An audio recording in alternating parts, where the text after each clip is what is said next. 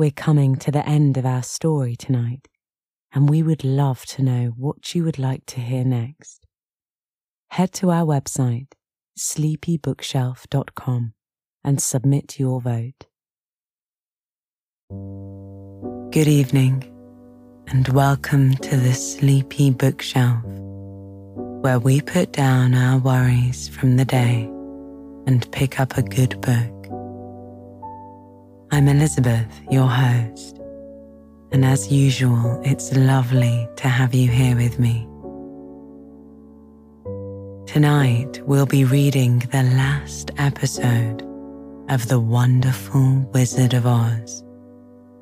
I would love to know if you enjoyed this book, so let me know what you thought via the website at sleepybookshelf.com or on our social media pages. But before we open our book, let's take some time to relax and unwind.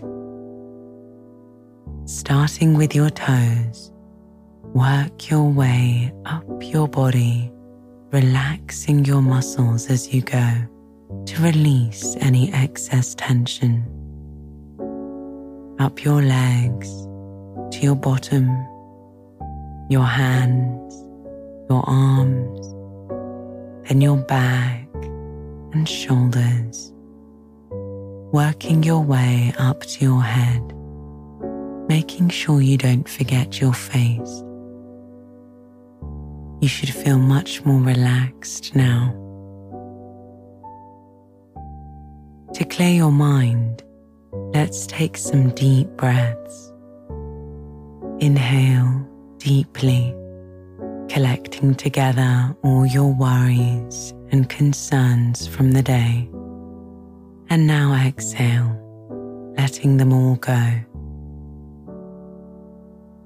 Repeat this as many times as you need. In our last episode, Oz used his powers of deception to give the Scarecrow his brains, the Tin Man his heart, and the Lion his courage. All three were very satisfied and so pleased that they could finally be who they wanted to be. Dorothy's request, however, was more difficult to achieve, but Oz decided that the best way to get back to Kansas would be over the desert in a hot air balloon, similar to how he had arrived. Oz hopped into the balloon when it was ready for takeoff and named the Scarecrow the new leader of the Emerald City.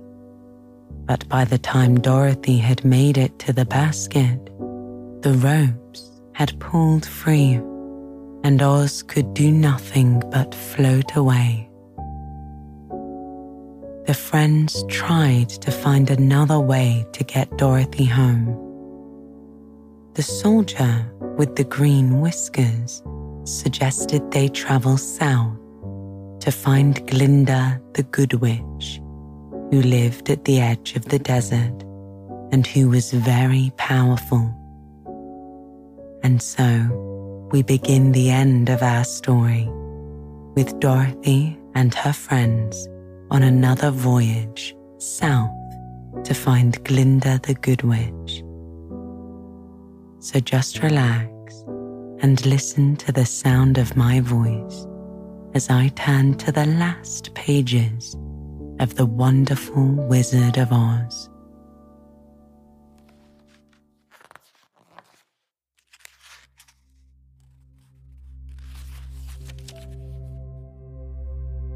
Chapter 20.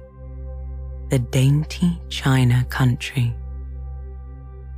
While the woodman was making a ladder from wood, which he found in the forest, Dorothy lay down and slept, for she was tired by the long walk.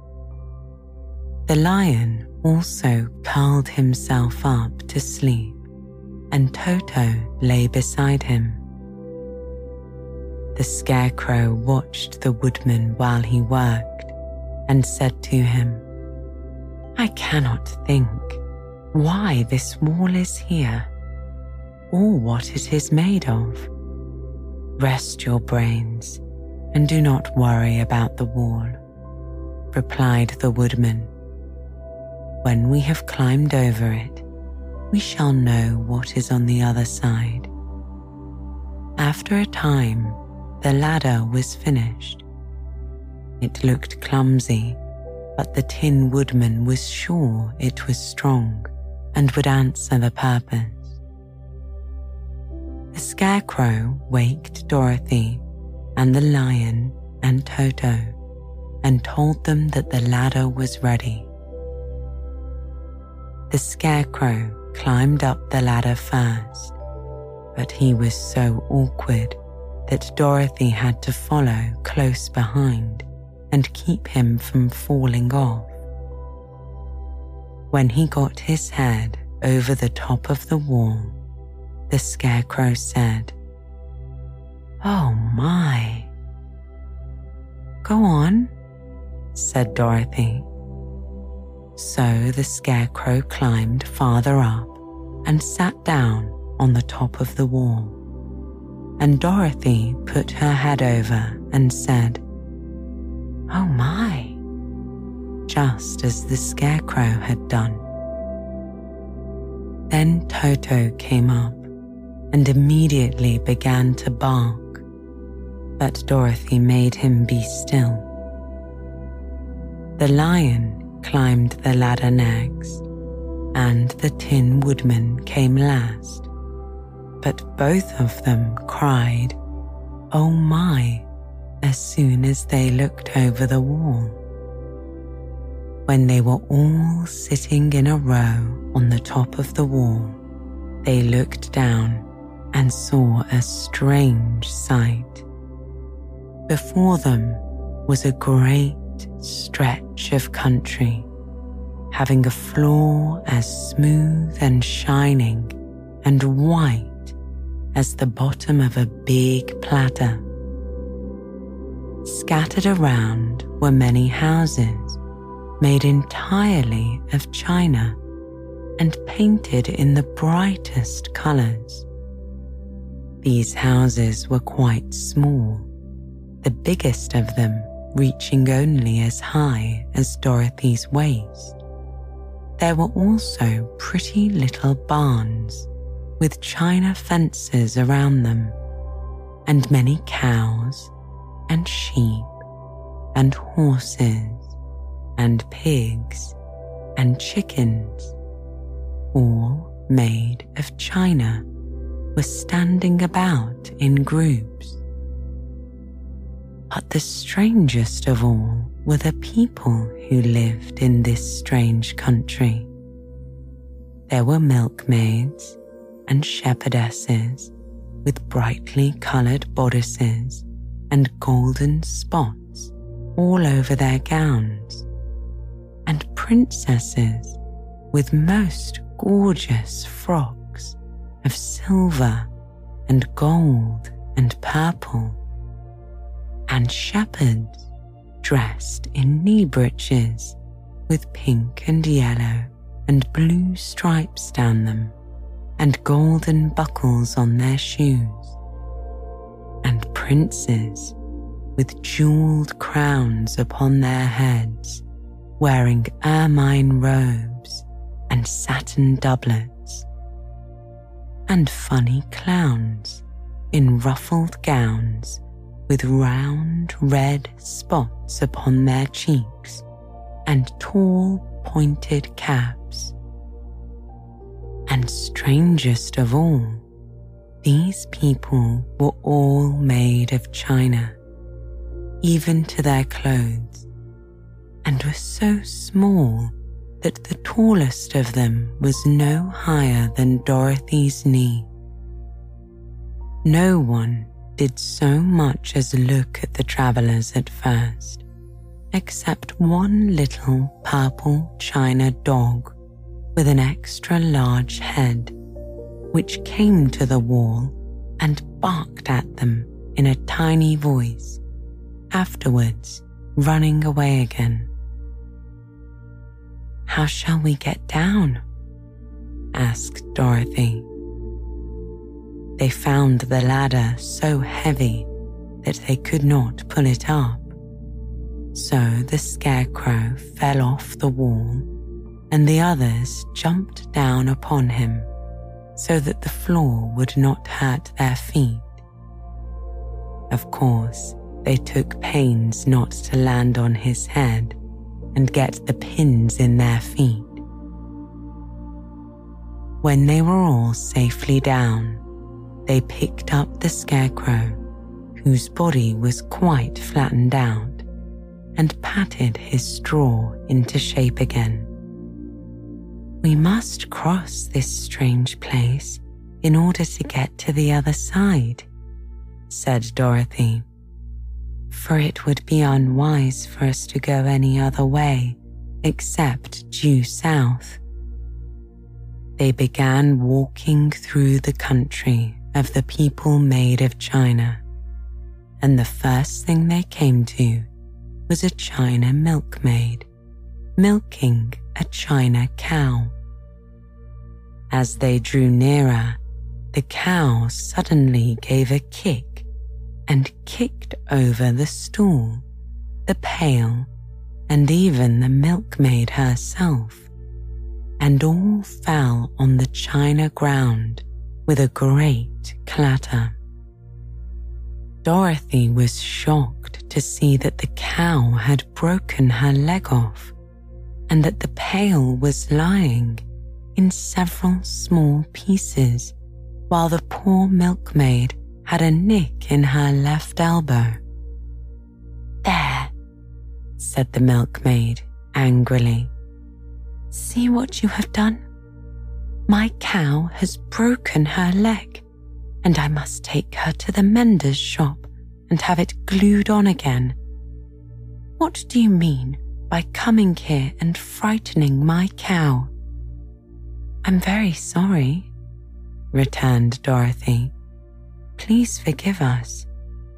But the pretty milkmaid was too vexed to make any answer. She picked up the leg sulkily and led her cow away. As she left them, the milkmaid cast many reproachful glances over her shoulder at the clumsy strangers, holding her nicked elbow close to her side. Dorothy was quite grieved at this mishap.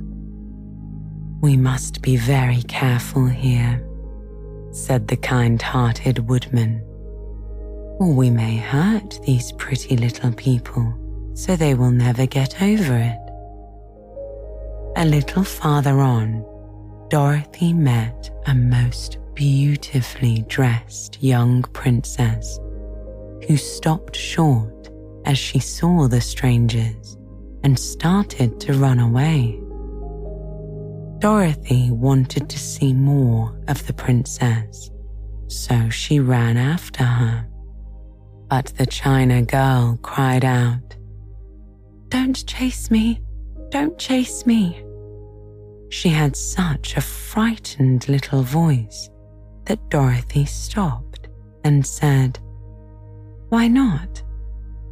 "Because," answered the princess, also stopping a safe distance away, "if I run, I may fall down and break myself."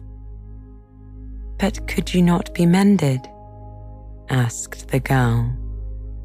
"Oh yes, but one is never so pretty after being mended, you know," replied the princess. "I suppose not," said Dorothy. "Now there is Mr. Joker, one of our clowns," continued the china lady, "who is always trying to stand upon his head.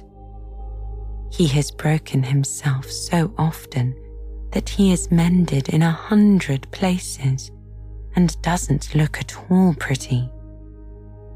Here he comes now, so you can see for yourself." Indeed, a jolly little clown came walking toward them.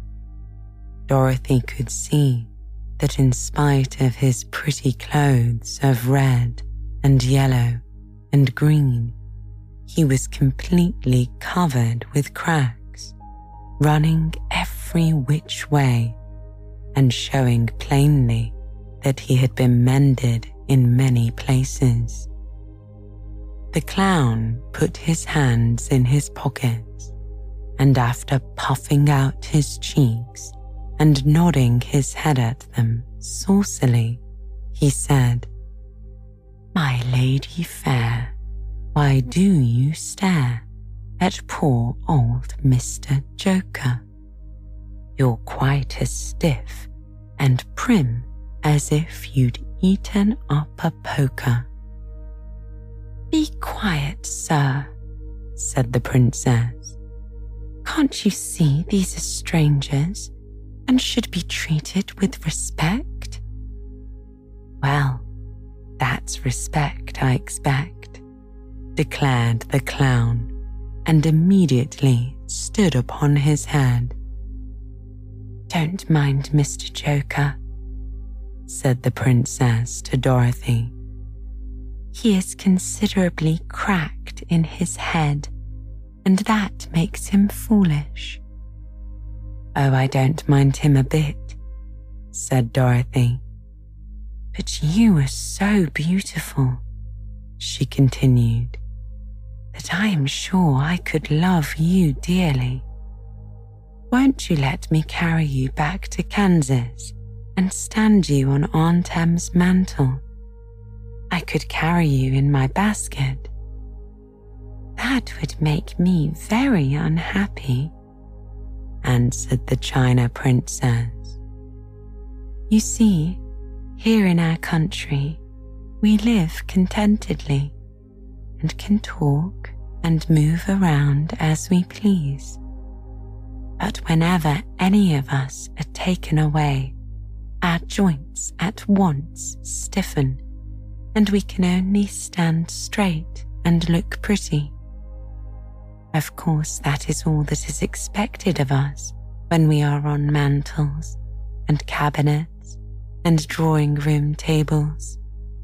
But our lives are much pleasanter here in our own country. I would not make you unhappy for all the world," said Dorothy. "So I'll just say goodbye." "Goodbye," replied the princess. They walked carefully through China country.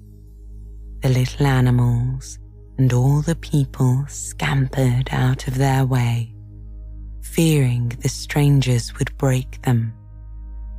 And after an hour or so, the travellers reached the other side of the country and came to another China wall. It was not so high as the first, however, and by standing upon the lion's back, they all managed to scramble to the top. Then the lion gathered his legs under him and jumped up on the wall. But just as he jumped, he upset a china church with his tail and smashed it all to pieces. "That was too bad," said Dorothy. "But I really think we were lucky in not doing these little people more harm than breaking a church. They are all so brittle." "They are indeed," said the Scarecrow, "and I am thankful I am made of straw and cannot be easily damaged. There are worse things in the world than being a scarecrow." Chapter 21. The Lion Becomes the King of Beasts. After climbing down from the China wall, the travelers found themselves in a disagreeable country full of bogs and marshes and covered with tall, rank grass. It was difficult to walk without falling into muddy holes, for the grass was so thick that it hid them from sight. However, by carefully picking their way, they got safely along until they reached solid ground. But here, the country seemed wilder than ever, and after a long and tiresome walk through the underbrush, they entered another forest where the trees were bigger and older than any they had ever seen. "This forest is perfectly delightful," declared the lion, looking around him with joy. "Never have I seen a more beautiful place." "It seems gloomy," said the Scarecrow. "Not a bit of it," answered the lion. "I should like to live here all my life. See how soft the dried leaves are under your feet, and how rich and green the moss is that clings to those old trees. Surely no wild beast could wish a pleasanter home." "Perhaps there are wild beasts in the forest now," said Dorothy.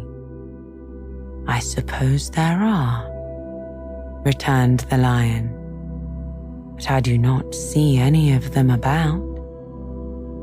They walked through the forest until it became too dark to go any further. Dorothy and Toto and the lion lay down to sleep, while the woodman and the Scarecrow kept watch over them as usual. When morning came, they started again. Before they had gone far, they heard a low rumble as of the growling of many wild animals. Toto whimpered a little, but none of the others were frightened. They kept along the well-trodden path until they came to an opening in the wood, in which were gathered hundreds of beasts of every variety. There were tigers and elephants and bears and wolves and foxes and all the others in the natural history. And for a moment, Dorothy was afraid. But the lion explained the animals were holding a meeting, and he judged by their snarling and growling that they were in great trouble. As he spoke, several of the beasts caught sight of him, and at once the great assemblage hushed as if by magic. The biggest of the tigers came up to the lion and bowed, saying, "Welcome, O King of Beasts. You have come in good time to fight our enemy and bring peace to all the animals of the forest once more." "What is your trouble?" asked the lion quietly. "We are all threatened," answered the tiger, "by a fierce enemy which has lately come into this forest. It is a most tremendous monster, like a great spider, with a body as big as an elephant and legs as long as a tree trunk. It has 8 of these long legs and as the monster crawls through the forest, he seizes an animal with a leg and drags it to his mouth, where he eats it as a spider does a fly. Not one of us is safe while this fierce creature is here, and we had called a meeting to decide how to take care of ourselves when you came among us. The lion thought for a moment. Are there any other lions in this forest? He asked. No, there were some, but the monster has eaten them all, the tiger said. And besides, there were none of them nearly so large and brave as you. If I put an end to your enemy, will you bow down to me and obey me as king of the forest? Inquired the lion. We will do that gladly, returned the tiger. And all the other beasts roared with a mighty roar. We will. Where is this great spider of yours now? Asked the lion. Yonder, among the oak trees, said the tiger, pointing with his forefoot. Take good care of these friends of mine, said the lion, and I will go at once to fight the monster. He bade his comrades goodbye and marched proudly away to do battle with the enemy. The great spider was lying asleep when the lion found him, and it looked so ugly that its foe turned up his nose in disgust. Its legs were quite as long as the tiger had said, and its body covered with coarse, black hair. It had a great mouth with a row of sharp teeth a foot long, but its head was joined to the pudgy body by a neck as slender as a wasp's waist. This gave the lion a hint of the best way to surprise the creature, as he knew it was easier to approach it asleep than awake.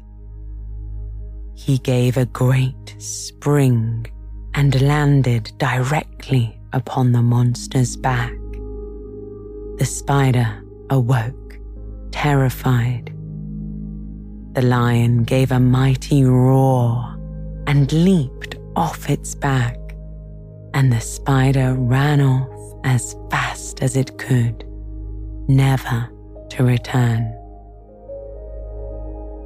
The lion went back to the opening where the beasts of the forest were waiting for him and said proudly, You need fear your enemy no longer. Then the beasts bowed down to the lion as their king, and he promised to come back and rule over them as soon as Dorothy was safely on her way to Kansas. Chapter 22. The Country of the Quadlings. The four travelers passed through the rest of the forest in safety, and when they came out from its gloom, saw before them a steep hill covered from top to bottom with great pieces of rock. That will be a hard climb, said the Scarecrow. But we must get over the hill nevertheless. So he led the way and the others followed. They had nearly reached the first rock when they heard a rough voice cry out, "Keep back! Keep back!" "Who are you?" asked the Scarecrow. Then a head showed itself over the rock, and the same voice said, "This hill belongs to us, and we don't allow anyone to cross it." "But we must cross it," said the Scarecrow. "We're going to the country of the Quadlings." "But you shall not," replied the voice. And there stepped from behind the rock the strangest man the travellers had ever seen. He was quite short and stout and had a big head, which was flat at the top and supported by a thick neck full of wrinkles. But he had no arms at all, and seeing this, the Scarecrow did not fear that so helpless a creature could prevent them from climbing the hill. So he said, "I'm sorry not to do as you wish, but we must pass over your hill, whether you like it or not." And he walked boldly forward. As quick as lightning, the man's head shot forward, and his neck stretched out until the top of the head, where it was flat, struck the Scarecrow in the middle and sent him tumbling over and over down the hill. Almost as quickly as it came, the head went back to the body, and the man laughed harshly as he said, "It isn't as easy as you think." A chorus of boisterous laughter came from the other rocks, and Dorothy saw hundreds of the armless hammerheads upon the hillside, one behind every rock. The lion became quite angry at the laughter caused by the Scarecrow's mishap, and giving a loud roar that echoed like thunder, he dashed up the hill. Again, a head shot swiftly out, and the great lion went rolling down the hill as if he had been struck by a cannonball. Dorothy ran down and helped the Scarecrow to his feet. The lion came up to her, feeling rather bruised and sore, and said, "It's useless to fight people with shooting heads. No one can withstand them." "What can we do then?" she asked. "Call the winged monkeys," suggested the Tin Woodman. "You still have the right to command them once more." "Very well," she answered, and putting on the golden cap, she uttered the magic words. The monkeys were as prompt as ever, and in a few moments the entire band stood before her. "What are your commands?" inquired the king of the monkeys, bowing low.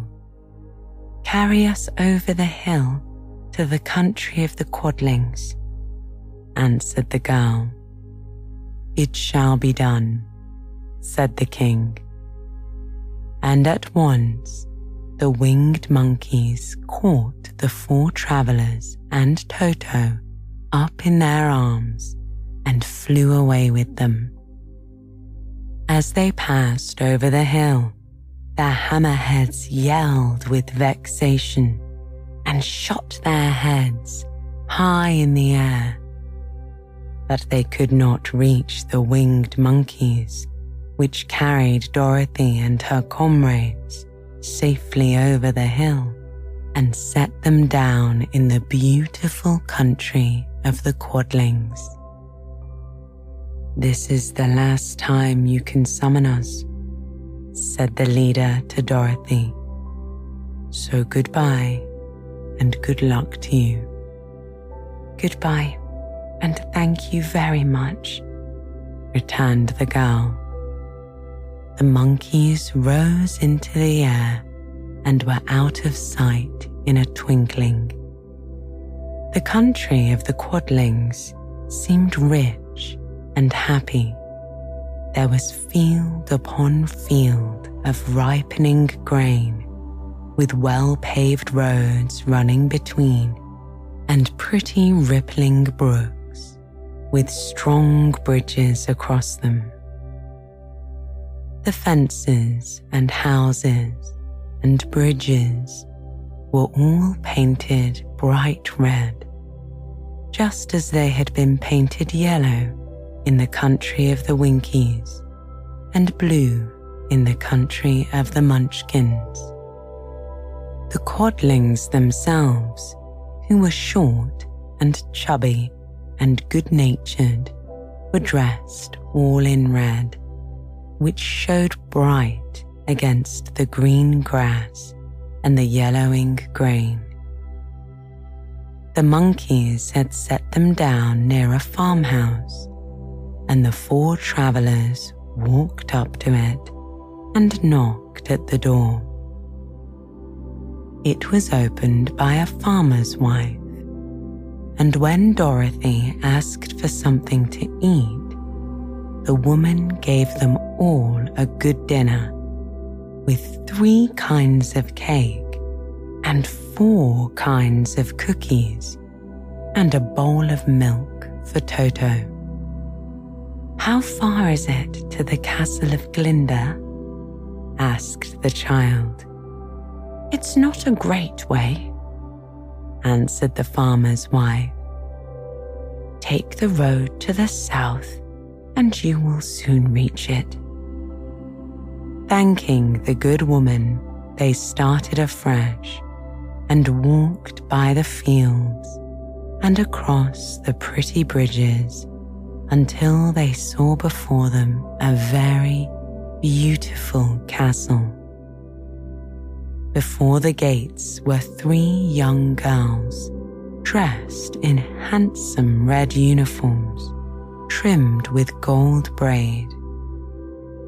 As Dorothy approached, one of them said to her, "Why have you come to the South Country?" "To see the good witch who rules here," she answered. "Will you take me to her?" "Let me have your name, and I will ask Glinda if she will receive you," the soldier said. They told who they were, and the soldier went into the castle. After a few moments, she came back to say Dorothy and the others were to be admitted at once. Chapter 23. Glinda the Good Witch grants Dorothy's wish. Before they went to see Glinda, however, they were taken to a room of the castle where Dorothy washed her face and combed her hair, and the lion shook the dust out of his mane, and the scarecrow patted himself into his best shape, and the woodman polished his tin and oiled his joints. When they were all quite presentable, they followed the soldier girl into a big room where the witch Glinda sat upon a throne of rubies. She was both beautiful and young to their eyes. Her hair was a rich red in color and fell in flowing ringlets over her shoulders. Her dress was pure white, but her eyes were blue, and they looked kindly upon the little girl. "What can I do for you, my child?" she asked. Dorothy told the witch all her story, how the cyclone had brought her to the land of Oz, how she had found her companions, and of the wonderful adventures they had met with.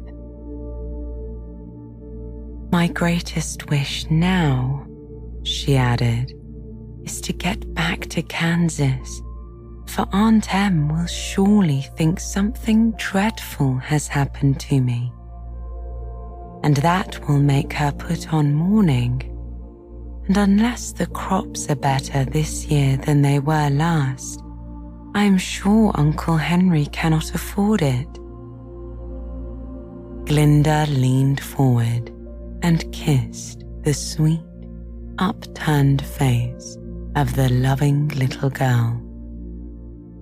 "Bless your dear heart," she said. "I am sure I can tell you of a way to get back to Kansas." Then she added, "But if I do, you must give me the golden cap." "Willingly," said Dorothy. "Indeed, it is of no use to me now, and when you have it, you can command the winged monkeys 3 times. And I think I shall need their service just those 3 times," answered Glinda, smiling. Dorothy then gave her the golden cap, and the witch said to the Scarecrow, "What will you do when Dorothy has left us?" "I will return to the Emerald City," he replied, "for Oz has made me its ruler, and the people like me. The only thing that worries me is how to cross the Hill of the Hammerheads. By means of the golden cap, I shall command the winged monkeys to carry you to the gates of the Emerald City," said Glinda, "for it would be a shame to deprive the people of so wonderful a ruler." "Am I really wonderful?" asked the Scarecrow. "You are unusual," replied Glinda. Turning to the Tin Woodman, she asked, "What will become of you when Dorothy leaves this country?" He leaned on his axe and thought for a moment. Then he said, "The Winkies were very kind to me and wanted me to rule over them after the Wicked Witch died. I am fond of the Winkies, and if I could get back again to the country of the West, I should like nothing better than to rule over them forever." "My second command to the winged monkeys," said Glinda, "will be that they carry you safely to the land of the Winkies. Your brain may not be so large to look at as those of the Scarecrow, but you are really brighter than he is when you are well polished, and I am sure you will rule the Winkies wisely and well." Then the witch looked at the big, shaggy lion and asked, "When Dorothy has returned to her own home, what will become of you?" "Over the Hill of the Hammerheads," he answered, "lies a grand old forest, and all the beasts that live there have made me their king. If I could only get back to the forest, I would pass my life very happily there. My third command to the winged monkeys, said Glinda, shall be to carry you to your forest. Then, having used up the powers of the golden cap, I shall give it to the King of the Monkeys, that he and his band may thereafter be free forevermore. The Scarecrow and the Tin Woodman and the Lion now thanked the Good Witch earnestly for her kindness, and Dorothy said, "You are certainly as good as you are beautiful, but you have not yet told me how to get back to Kansas." "Your silver shoes will carry you over the desert," replied Glinda. "If you had known their power, you could have gone back to your Aunt Em the very first day you came to this country." "But then I should not have my wonderful brains," said the Scarecrow. "I might have passed my whole life in the farmer's cornfield." "And I should not have had my lovely heart," said the Tin Woodman. "I might have stood and rusted in the forest till the end of the world." "And I should have lived a coward forever," declared the Lion, "and no beast in all the forest would have a good word to say to me." "This is all true," said Dorothy, "and I am glad I was of use to these good friends. But now that each of them has what he most desired, and each is happy in having a kingdom to rule besides, I think I should like to go back to Kansas." "The silver shoes," said the Good Witch, "have wonderful powers, and one of the most curious things about them is that they can carry you to any place in the world in 3 steps, and each step will be made in the wink of an eye. All you have to do is knock the heels together 3 times and command the shoes to carry you wherever you wish to go." "If that is so," said the child joyfully, "I will ask them to carry me back to Kansas at once."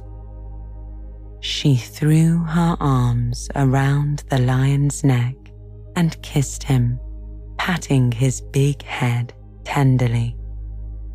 Then she kissed the Tin Woodman, who was weeping in a way most dangerous to his joints. But she hugged the soft, stuffed body of the Scarecrow in her arms instead of kissing his painted face, and found she was crying herself at this sorrowful parting from her loving comrades.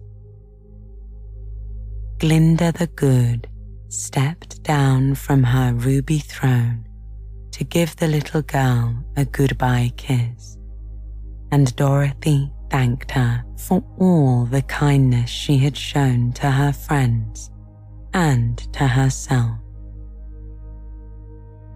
Dorothy now took Toto up solemnly in her arms, and, having said one last goodbye, she clicked the heels of her shoes together 3 times, saying, "Take me home to Aunt Em." Instantly, she was whirling through the air so swiftly that all she could see or feel was the wind whistling past her ears. The silver shoes took but 3 steps, and then she stopped so suddenly that she had rolled over upon the grass several times before she knew where she was. At length, however, she sat up and looked about her. "Good gracious," she said, for she was sitting on the broad Kansas prairie, and just before her was the new farmhouse Uncle Henry built after the cyclone had carried away the old one. Uncle Henry was milking the cows in the barnyard, and Toto had jumped out of her arms and was running toward the barn, barking furiously. Dorothy stood up and found she was in her stocking feet, for the silver shoes had fallen off in her flight through the air and were lost forever in the desert. Chapter 24. Home Again. Aunt Em had just come out of the house to water the cabbages when she looked up and saw Dorothy running toward her. "My darling child," she cried, folding the little girl in her arms and covering her face with kisses. "Where in the world did you come from?" "From the land of Oz," said Dorothy gravely. "And here is Toto, too. And oh, Aunt Em, I'm so glad to be at home again." The end.